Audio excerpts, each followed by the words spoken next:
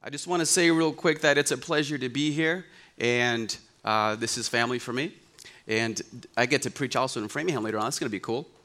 But real quick, before I get into the message, I want to talk to you guys a little bit about some announcements that I want to make. You saw that video about the You Asked For It series? So today, you should get a text message, and if you're unsure if you're in that distribution list, connect with the leader, ask them how you can get into that, because we're going to send you a link so that you can submit your questions so that we could use those questions to teach and preach on when we get into the You Asked For It series. So for that series to work, you have to ask a question. So I just want to encourage you to do that. Be on the lookout for that text. And also, I just want to welcome our online viewers. Can we welcome them? Thank you so much for joining, for being a part of the service this morning. We're so glad that you tuned in. And I promise the message today is going to help your walk with Jesus. And also to the second service, I won't be there today. I'm going to be in Framingham right when you're watching this. But thank you so much, and we love you, and I hope this helps you too. All right. So today, I'm going to preach a message that's grace-based, because we had been on that teaching series Pastor D was speaking on. It was the Tree of Life. How many of you were a part of that series, or if you remember that, raise your hand. Okay, so it'll be a message that stems off of that, but that also addresses some of the things that hold us back. Now, grace is a huge topic in the Bible, and I am no guru, even though I look like one, for sure. So I'm going to try to just teach you guys some of the things that I think are practical and have helped me in my walk with Jesus in reference to grace, and also some of the things that we don't understand about grace that helps us change our perspective in our view of God, so that in that way we're asking better questions to heaven versus just waiting for the right answers. Okay? Does that make sense? And I believe a lively church speaks back. Y'all can shout me down. If something that I say, resonates with you, you can say amen. You can say glory to God, stuff like that, just so that, we believe that church is a sport that you participate in. It's not a spectator sport. So if you want to make this fun, just preach back at me, and we're going to go. It's going to be good. All right, here we go. And if this TV for some reason doesn't obey, I will kick it over. I'm going to qualify it. I'm going to qualify that from the beginning. So tell the person next to you, change your question. I believe that if we change our question, it'll improve the answers that we're getting. We can't just sit back in life, in our Christian walk, and expect the right answers if we're not asking the right questions. Does that make sense? So I want to tell you a little bit about what happens, what gets us into a place where we're not asking the right questions. So the big idea today is, if your perspective changes, your questions will change. And then consequentially, this is what I believe, change your question, change your life. Does that make sense? All right, so I'm going to speak on, well, before I do that, let me tell you a little story that supports this. There was an example. There's this speaker. He talks about how there was a guru, and he was a very wealthy man, and he was in the streets of Boston. He came out of a seminar, and he was dressed very well, and he was making a phone call. And then someone that was looking for a spare change came across him and asked him, he said, sir, can you spare me some change? Can you give me a little bit of money? And so this guru, he pulls out like these rolls of $100 bills, y'all. And he's flipping the $100 bills. He's flipping the Benjamins, if you will. And then he puts the roll back in his pocket, and he gives him some spare change. Now, when I first heard that story, I was like, that's mean. Like, he's in need. Why would you give him just a little bit of money? Because he asked for some money. So when you ask for something, you get what you ask for. And so I think in that story, what it highlights is this, is that in life, we don't get the things that we want. We get the things that we must have. And so our questions have to be aligned with where we want to be in life, because if that man's question would have been different, maybe the result would have been different. I'm not saying that was a good thing. I'm not saying do that. I'm not saying that this is what I condone, but it does express the importance of how if we ask better, then the answers will be better. And I think the lesson the guru wanted to teach the beggar was that you get what of life what you must have. And so if you just want some more money, here's $1, get out of here. And so I think it supports the big idea this morning. And we're going to look into the Bible to see how the power of questioning, that's a consequence of perspective, is seen in the Bible also. If you would follow along in your worship guides, there's a story. Scholars call this story the narrative of the penitent criminal who was at the right hand of Jesus when he was being crucified on the cross. And historians call him Demas, and the one on the right was Augustus. We don't know if that was really the names that attributed to them. But I want to point out that the story that we're going to zoom in on in the scene of the Jesus story is found in 3 Gospels. So it really brings authenticity even more to the story that we're going to talk about. And we're going to start reading in Luke. Now, you'll see that there may be a difference in how different Gospels talk about the same story. It doesn't mean that the Bible contradicts itself, because if the Bible was completely perfect in version and story, in fact, that would breed a conspiracy. But because they're different, but they don't contradict, they harmonize, it really brings more authenticity to how valid, true, and timeless the Bible really is. Does that make sense? And I know it's Communion Sunday. Can I get an amen? Communion Sunday is this day, like Pastor Mark was saying, where we remember what Jesus did. And he asked his disciples to replicate this, and he asked his disciples to do this in remembrance of me. And I want to ask you this morning, I know you know the story of Jesus, but I want to ask you, do you remember the story of Jesus? Do you remember the details? Because let me say this to you. God forbid, but what if today you were to walk out of the auditorium and you were crossing Pleasant Street and someone was coming out of the VFW and you were on your phone, you were occupied because you're so busy, and all of a sudden you're in the middle of the street and you didn't notice that you were in the middle of the street. And then by the time you look to your right, there's this huge semi-truck coming at you at like 50 miles an hour. And by the time you look over to try to react, there's someone running at you. And they push you out of the way last minute, and then you were like by a millisecond saved from that incident, but the person that pushed you out of the way didn't make it. But you didn't know who that person was.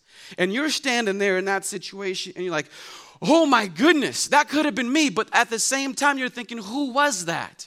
And I promise you this, because of that life-saving incident, you would probably want to go to the hospital to find out, who is this person and why did they do this to save me? And what's their family? What's their name? Who are you? You would probably live your life always wanting to remember that person. You would never forget that person's name because they saved you and you didn't even know who they were and you didn't even know why they did it.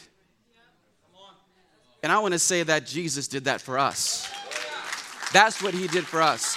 Knowing that many people would never acknowledge it, still he did that for us. So I want you to remember the story of how a God-elevated being chose to come down and put skin on, live as a human. He made himself destitute of all his glory, the Bible says, to walk on earth so that he could relate to you and me. And as Son of God, he didn't act like the Son of God in the aspect of entitlement. In fact, he came to flip the rules and the principle, and he decided that to lift people up, you start from the bottom. So to rise, you lift. And so he inverted all of these concepts, and his teaching, they were life-giving, and he brought a new way, and he brought a new thought. But at the same time, after 30 years of being a carpenter, he's called to now his purpose and his mission. And what happens in this story is this. They arrest an innocent man. Because he was growing in popularity, he was a threat to the religious leaders of the time. And you know the story, and I'm just helping you to remember the details here. He was an innocent man. Can I get an amen? He didn't have to go to the cross. He chose to go to the cross. In fact, when they came to the Garden of Gethsemane, the Bible says that the Roman guards and the Jewish temple guards, they came and Judas was leading the way, and they screamed out and they said, "We're looking for Jesus of Nazareth." And when he responded, "I am he," everybody fell back. Because when he responded, "I am he," he didn't say, I am Jesus, son of Joseph. He responded with the same answer that God had given to Moses in the book of Exodus chapter 3, verse 14, where Moses was asking, "Well, if I go tell Pharaoh who you are, who should I say that I am?" And God tells Moses, "I am who I am, the Alpha and the Omega." So in that moment, Jesus says, "I am that I am." And everybody fell back, y'all. And if it was me in that situation, that's when I would have been like, "All right, let's get out of here. Let's go. Let's run." That would have been my moment.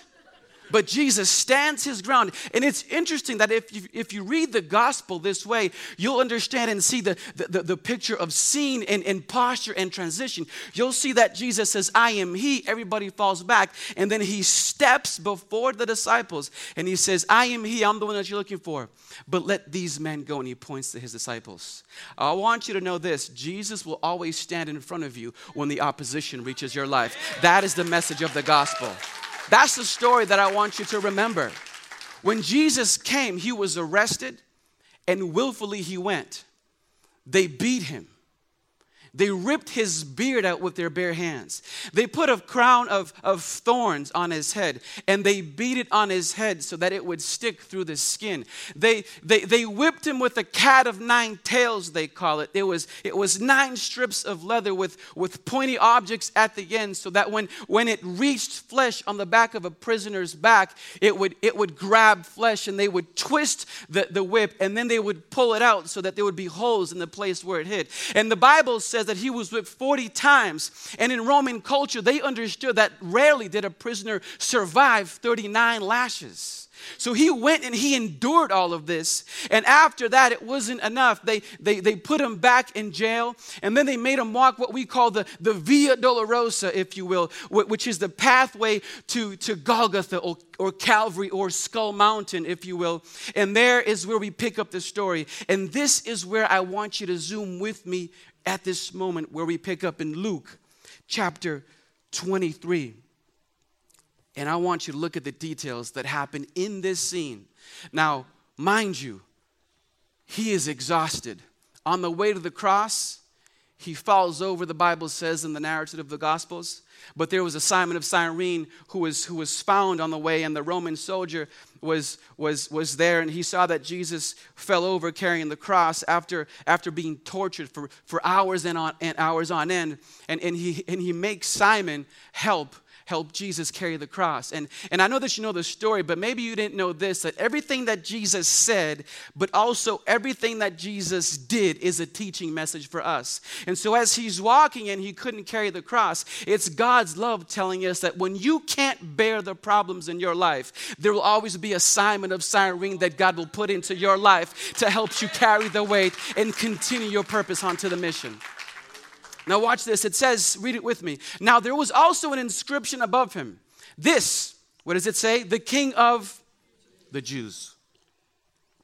It's so interesting that he was judged for truth because he was the king. One of the criminals, there were 2, who were hanging there, was hurling abuses at him, saying, "Are you not the Christ?" Why? When I read this, I thought to myself, why are you asking that? That's the wrong question.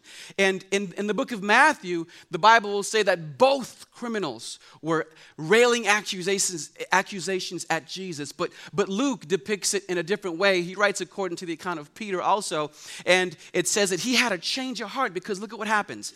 He's the original criminal, the one on the left, he's saying, "Are you not the Christ? Save yourself and save us." Look at what he's saying. But the other answered, the other on the right-hand side of Jesus, and pay attention to this. Every time you see a painting of Jesus on the cross with the other 2 criminals, you'll always see that they depict him looking to his right. There's a reason for that. Now watch. But the other answered, this is Demas, some scholars say, and he rebukes him and he says, "Do you not even fear God? How did he know that he was God? Did he read the inscription? Did he know the story? What happened there? You are under the same sentence of condemnation, and we indeed are suffering justly. He's like, we deserve to be here, but he doesn't. For we are receiving what we deserve for our deeds. But this man has done nothing wrong. Watch this. When Pilate was judging Jesus, he found no fault in him. In fact, before he judged, his wife sent him a letter in the middle of the tribunal and said, I had a dream about this man. He is innocent, have nothing to do with this case. So Pilate gets up there and he washes his hands. Remember the story? And he says, I wash my hands of this man. The blood of this man is on your heads. And it's interesting that for generations after it comes true when we see the Holocaust, and then there's a consequence to the condemnation of Jesus. That's what some theologians believe. And this man is found innocent twice now. We get to the story here, and also Demas, the person that's to his right, also says this is an innocent man. This is important because at the end, we're going to bring all of these findings together to understand a point. He's done nothing wrong, and he was saying, Jesus, remember me when you come into your kingdom. Can I get an amen? Truly I say to you, Jesus says. Now, he was struggling to breathe at this moment, if you don't know.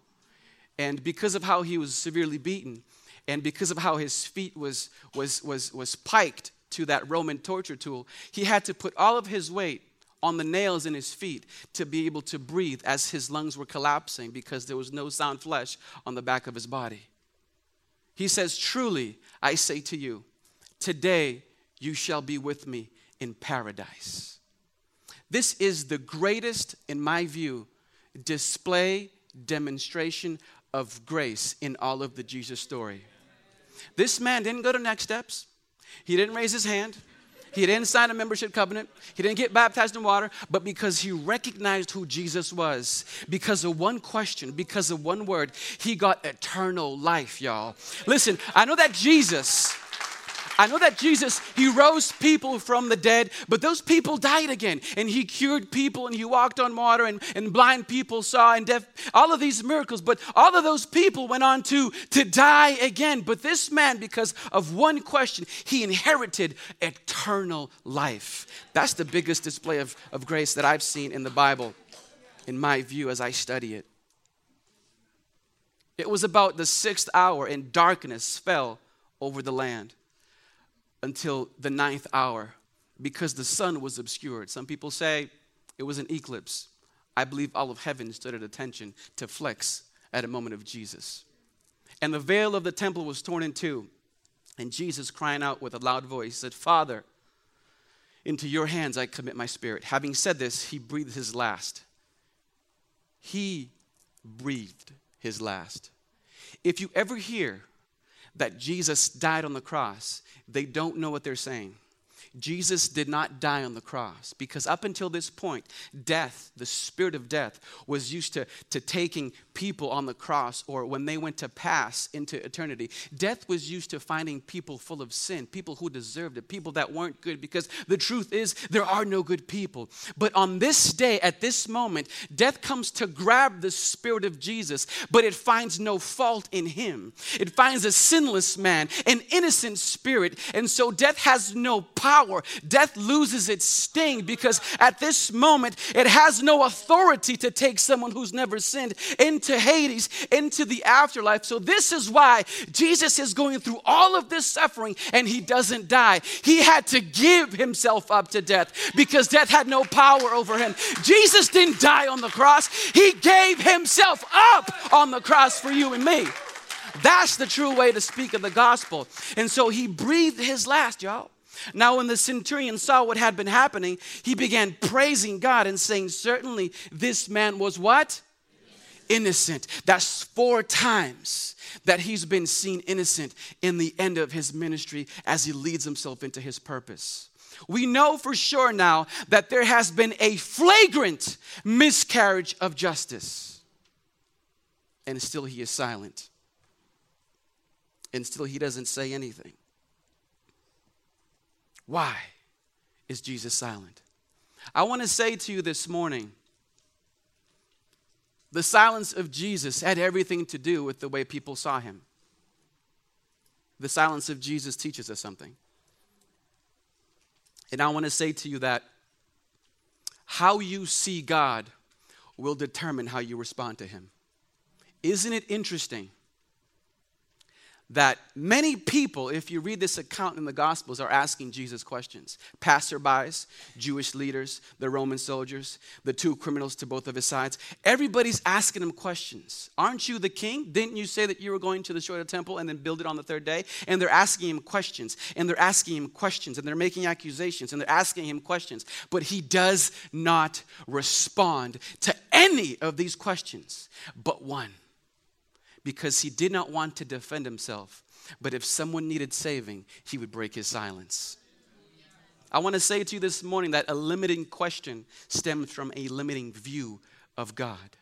I think what happened to Demas, the person that we're going to focus on here this morning, is that this criminal, this penitent thief, he had a change of heart because he changed his view of who Jesus was and what Jesus could do for him. What do we learn from this scene? Well, there are many different perspectives happening as we see different people seeing Jesus a different way. But what about the faith of Demas? What I like in this story that I want to unpack a little bit here is that at this moment, Demas had more faith than all of the disciples combined. Where were the disciples? Where were his followers? Where were the people that swore to stand by his side? At this moment, they were scattered, and the Bible says they were watching from afar. But here is this man who looks onto Jesus and has faith to see him as a king, to see someone that is going into a kingdom and that can save him. I think the view that Demas had of Jesus enabled him to ask the right question that gave him the right answer. The silence of Jesus was broken. I think we get it now. When you ask the right question, you get the right answer. Say that to the person next to you real quick. Say that to the person next to you real quick.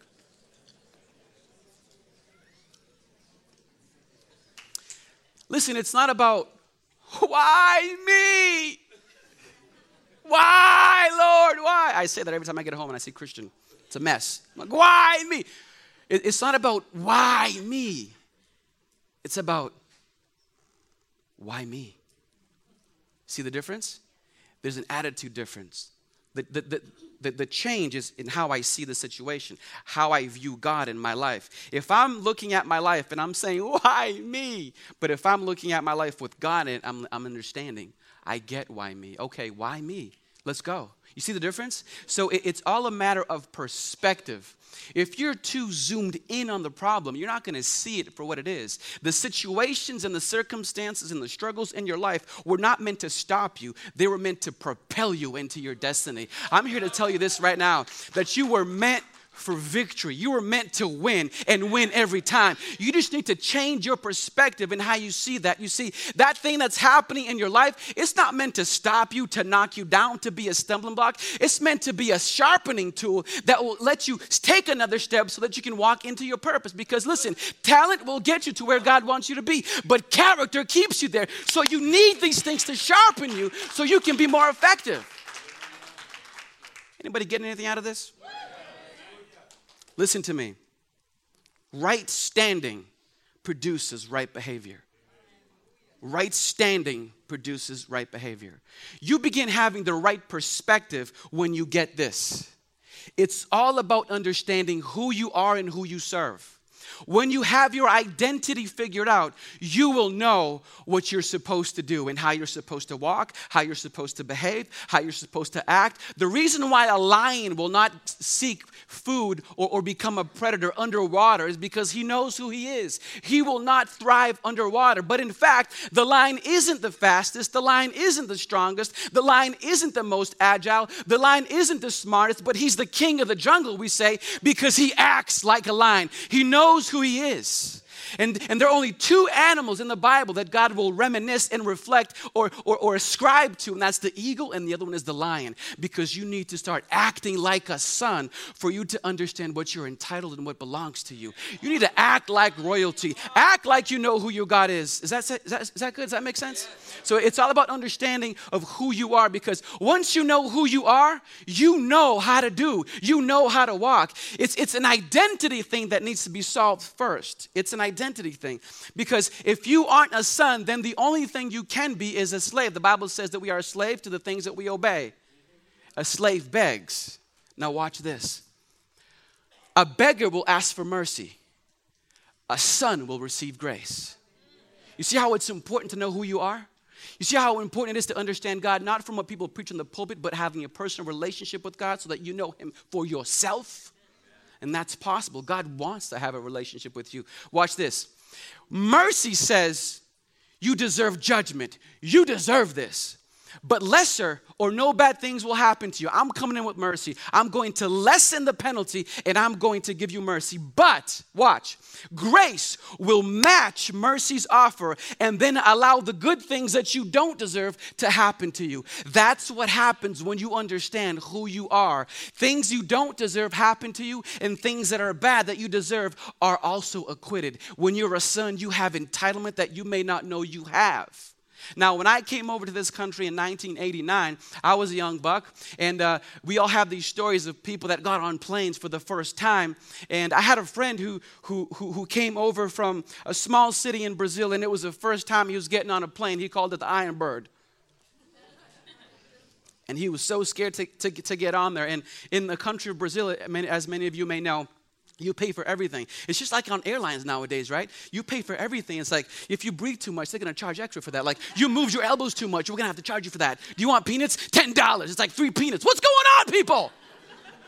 It's like, before you take off, your seat has to be in right, like, put your seat in the right side position and put your seatbelt on and put your tray tables out. I'm like, do you know the statistics of people who survive in a plane crash? Like, really, this is going to save me? Like, 3 degrees is going to save me? And then this last trip, I had my son, Christian Isaac, with me. And, he didn't have a seatbelt. So I'm like, you guys don't love babies, right? Because I have to wear my seatbelt. But what about Christian? I'm like, these rules make no sense. I'm going to go read my Bible. And so my friend, he's on the plane for the first time. And he thought they were going to charge him for airtime, you know what I mean? And so he was like, I'm not going to eat nothing. They're not going to get me. And so he sat down and they were bringing him water. No, thank you. Peanuts, no, thank you. I might be allergic. He wasn't. Like, they gave him dinner. He's like, no, dinner for me. Do you want, chicken, or do you want filet mignon? It's all rubber and fake. No, thank you. Dessert comes around. He's like, nope.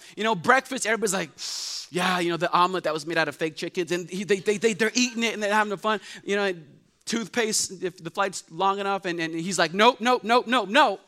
And then he gets into a city in the U.S., and someone comes up to him and says, I realized that you said no to everything on the plane. Did you, have a big meal? He was just trying to strike conversation, because immigration lines have, they go from, here to the moon if you ever come into this country. And so he was there trying to strike a conversation with him, and the guy said, no, they're not going to get me. I said no because, I'm not going to pay for that. And he's like, wait a minute, man. What do you mean? All of that was included. Like, this is an 8-hour flight. Everything that they offered you was for free. And he's like, what? Hold up. I'm going to go get my eggs right now. Like, he wanted to go back into the plane and get everything that belonged to him.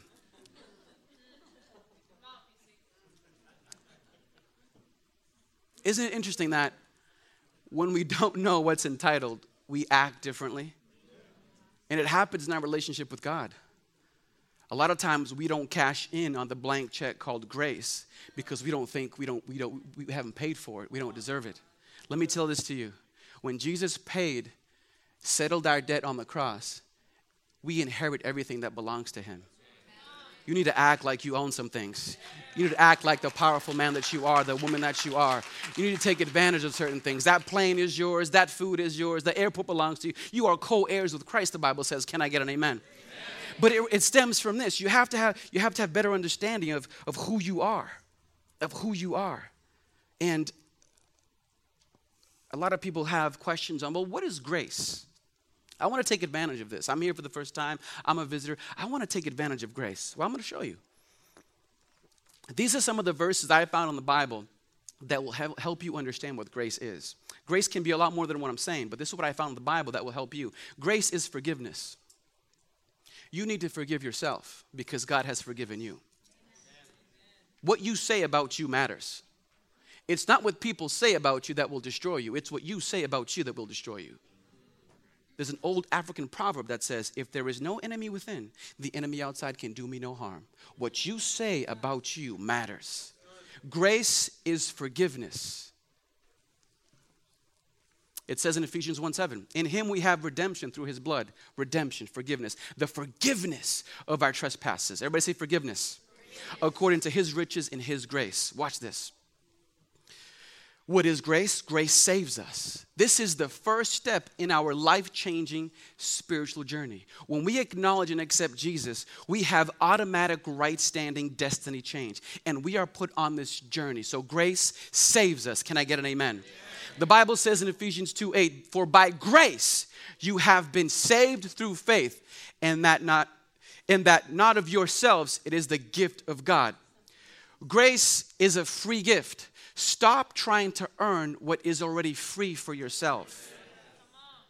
Stop trying to ask God to bless something since you don't need him to bless that. He's already blessed things for you to walk into. It's about perspective. If you understand what God has done for you, you will walk into that will of God for your life, and you won't have to ask God to do all these extra things because he had a plan A all along. You're keeping him busy with plan B, C, D, E, F. If it fails, let me tell you, plan A never fails. It's God's plan for your life. Grace is a free gift. Grace is a free gift, and this is why. It says in Romans 3:24, being justified as a gift. Everybody say gift. By his grace through the redemption which is in Jesus Christ. Grace empowers us. And this is what I think is what the church doesn't talk enough about. I don't think God sets you up to fail.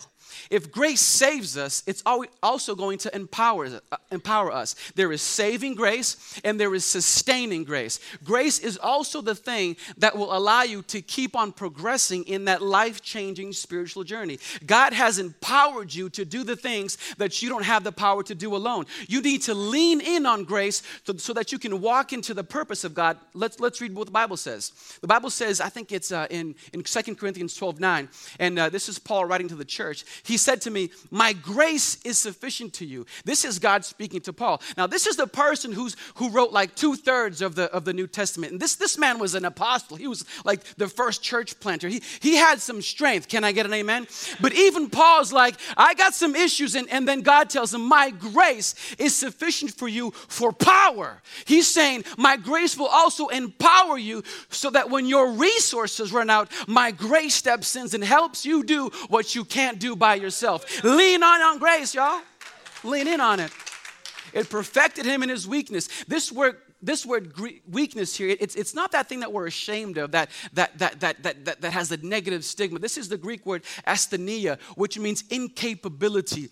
The weakness that Paul is referring to is the thing that we cannot do because we haven't learned how to overcome it. It doesn't mean that you're a failure. It means that you haven't learned how to overcome that yet. If you own the problem, you can fix the problem. Now, when I get home, Christian's got a whole bunch of toys that people give, and I'm like, I'm selling all those. He needs 5. That's all he needs, and because they make a mess. And he got this new toy recently that has like this triangle peg that's supposed to go in the triangle hole. You know what I'm saying? Like the circle going in the circle. And I'm trying to teach him like a good father that I am. Can I get an amen? And I'm like, okay, ready, son? The triangle goes in the triangle. He looks at me. He's like, smash! And he just blows up the toy right in front of you. I'm like, when are you going to learn? That's not the right place to put the triangle. That's it. You're out of here. You're out. You're fired. You're fired, Christian. You don't deserve this. We don't do that, do we? Just because he hasn't learned a certain thing in his life, a certain behavior, it doesn't mean I write him off as my son. Because I know that in due time, in his life-changing spiritual journey, he will learn how to do that. And it's the same thing with us and God. You just haven't learned how to overcome that. But God will not give up on you. God will not forsake you. He will not reject you. He will work with you, and grace will empower you to learn certain things until you can be in right standing because you've learned that. Amen? Hallelujah. But it all has to do with how we have a limiting view. And these are some signs, some practicalities. These are fill-ins in your worship guide that you can use a pen for. And if you're not taking notes, I studied too hard for you to not take notes, so take notes. Signs your view of God is limiting. You're trying harder versus being transformed. I think this is a big one. This might not be in your notes, but I'm going to say this to you. You'll find it in, let me go into this verse. This verse is found in Ephesians 2:10. For we are his workmanship, created in Christ Jesus for good works. So we're not saved by works. We're saved for good works. Stop trying to work harder to earn God's love. God already loves you. You were saved by grace through faith for good works. It's not what you do for God that gets you into his love. It's who you are in him that gets you into his love. It's what he's done for us. So it's not about you trying harder. Maybe if I just try a little bit harder. No. If you just focus on loving God, you will understand that good works will happen. Can I get an amen? Which God had prepared for you beforehand. But I want to also give you a verse. It's Romans 7:15. It says, for what I am doing, I do not understand. For I am not practicing what I would like to do, but I am doing the very thing I hate. This is Paul talking about how he's having the struggles we just spoke to a couple of minutes ago. And also this verse, Philippians 2:12. And this is such a good verse because it really explains the starting point and the process that is that sustaining grace. The Bible says, so then, my beloved, just as you have always obeyed, not as in my presence only, but now much more in my absence, work out your salvation with fear and trembling. Say work.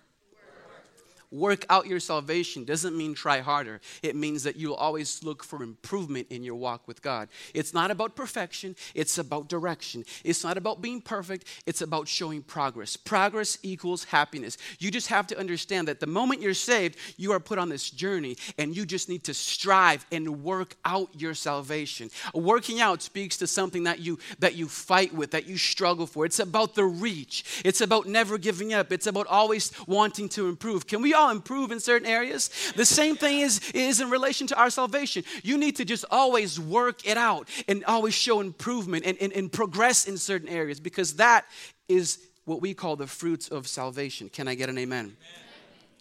Hallelujah. And when we look at the process of saving grace versus sustaining grace, it really changes our perspective.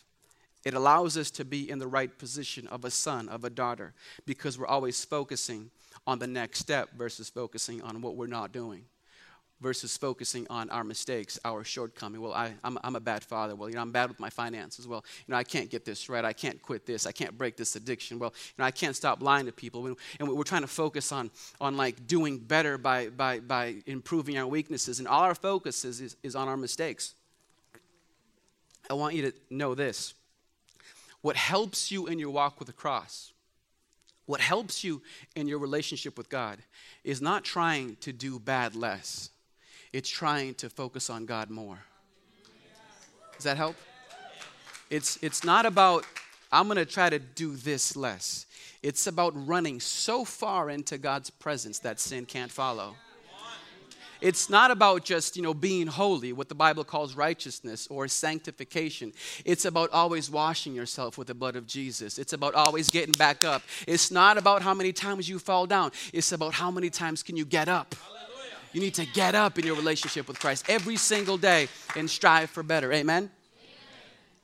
Amen. Another thing that I think helps us, that is a sign that we are limiting our view, is we think that God is angry with us. We think that God has forgotten us. We think that he is ashamed of us. And all of these views, they stem from a place that is influenced by the relationship we have with our Father.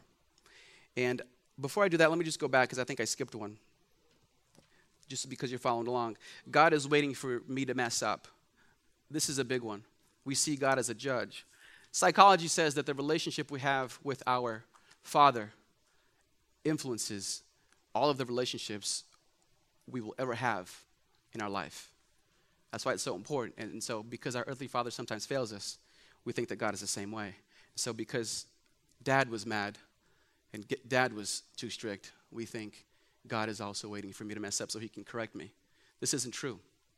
In fact, the Bible says in 2 Peter 3:9, the Lord is not slow about his promise, as some count slowness, but is patient toward you, not wishing for any to perish, for all you do, and to come to repentance. He's not mad at you. He's waiting for a moment to help you. Some people think God is angry. God has forgotten you. Listen to truth. Every lie is built on a partial truth. Let me give you some truth. The Bible says in Isaiah 49, can a woman forget her nursing child and have no compassion on the son of her womb? Even if that may be true, even these may forget, but I will not forget you. You need to learn how to replace a lie with the truth. The Bible is full of truth for you to have the right perspective on God and not lose sight of that. And as I make my last point, I want to go back to the story. And if Sarai could come up at this moment,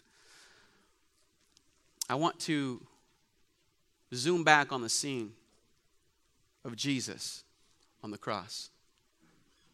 And the question that everybody asks is, well, why did Jesus have to die when you're new to faith? I think it's important for you to understand, after learning so much about grace, this isn't in your notes, that Jesus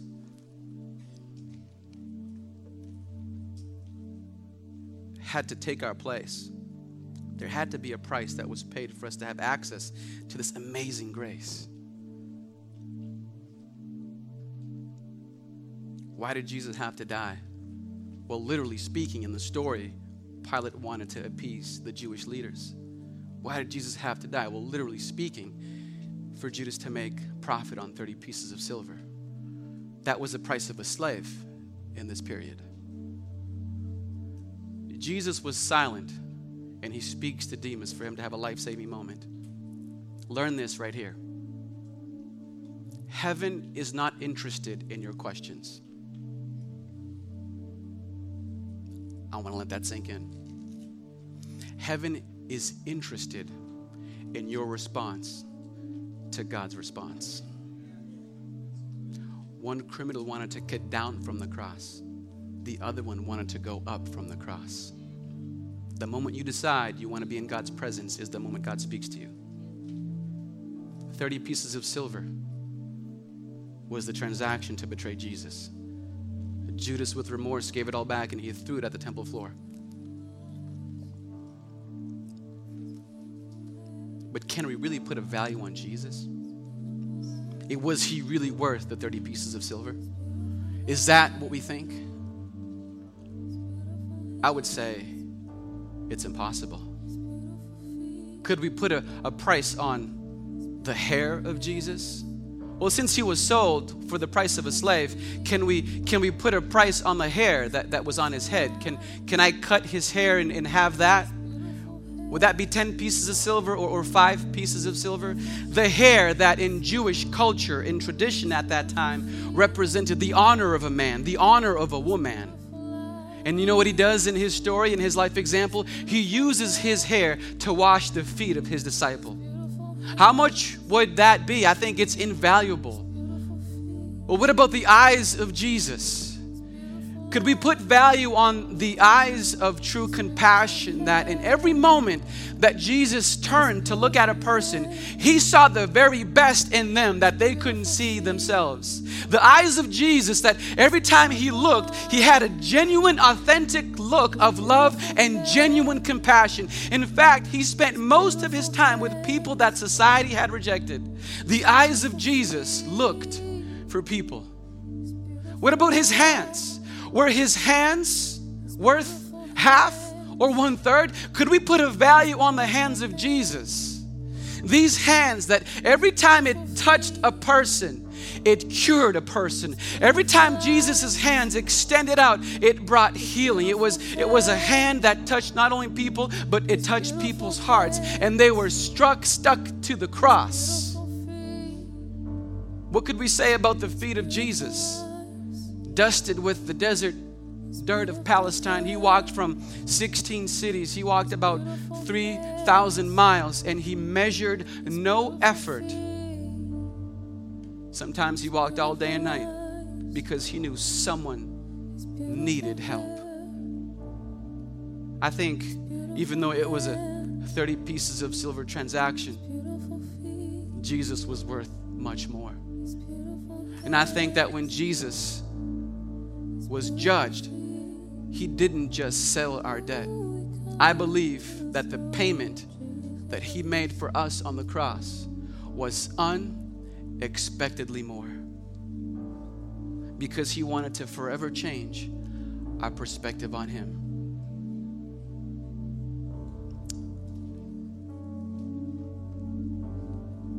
How do you view your God?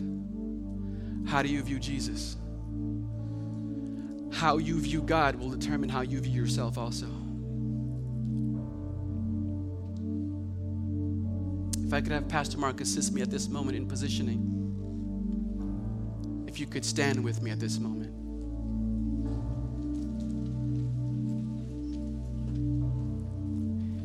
In this moment in time, church, I don't know if you recollect this small detail, but listen to me, this is important. The transaction was 30 pieces of silver. But when his blood began to seep on the cross, what was happening there was this. The greatest transfer of wealth was happening in the universe.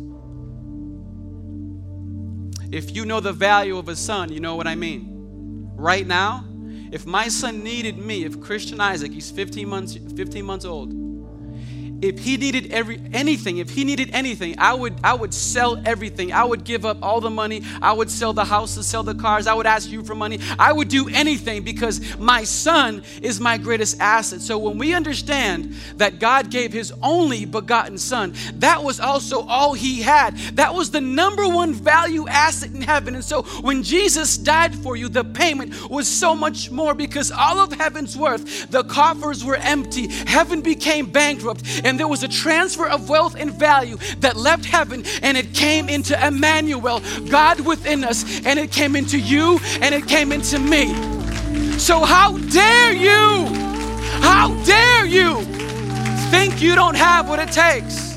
How dare you look in the mirror and not appreciate what you see? How dare you reject your story? You don't know what you're worth. Your perspective is off. There is so much value in you. There is so much worth in you. You are beautiful, intelligent, and smart, and you were made in God's image. Do you understand the value you have? It's unsurmountable. It cannot be measured. The Bible says that the sun was obscured. I believe all of heaven surrounded the earth. The Bible says that God turned his back and Jesus says, Lord, Abba, Father, why have you forsaken me?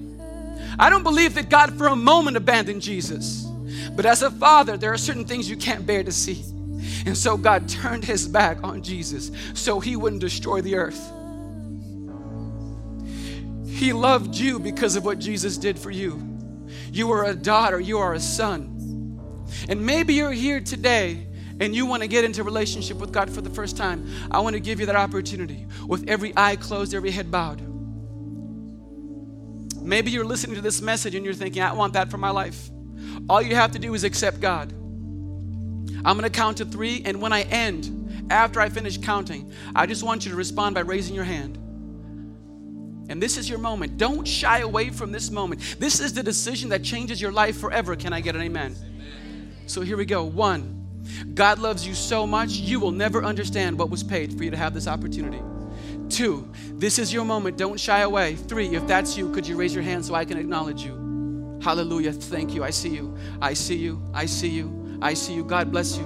I see your hand. I see your hand, sir. I see your hand, ma'am. God bless you. God bless you. Yes. Thank you, Holy Spirit. Thank you, Jesus. Thank you, Jesus. Thank you, Jesus. The power wasn't in the hand. This is between me, you, and God. The power was in the belief you had in your heart. And all you have to do at this moment, as a confirmation of what happened, we're going to pray together, and the church is going to pray with me, yes? So if you just made that decision, just repeat after me like this. Say, Lord Jesus, I accept you. I acknowledge you. I confess you as Lord.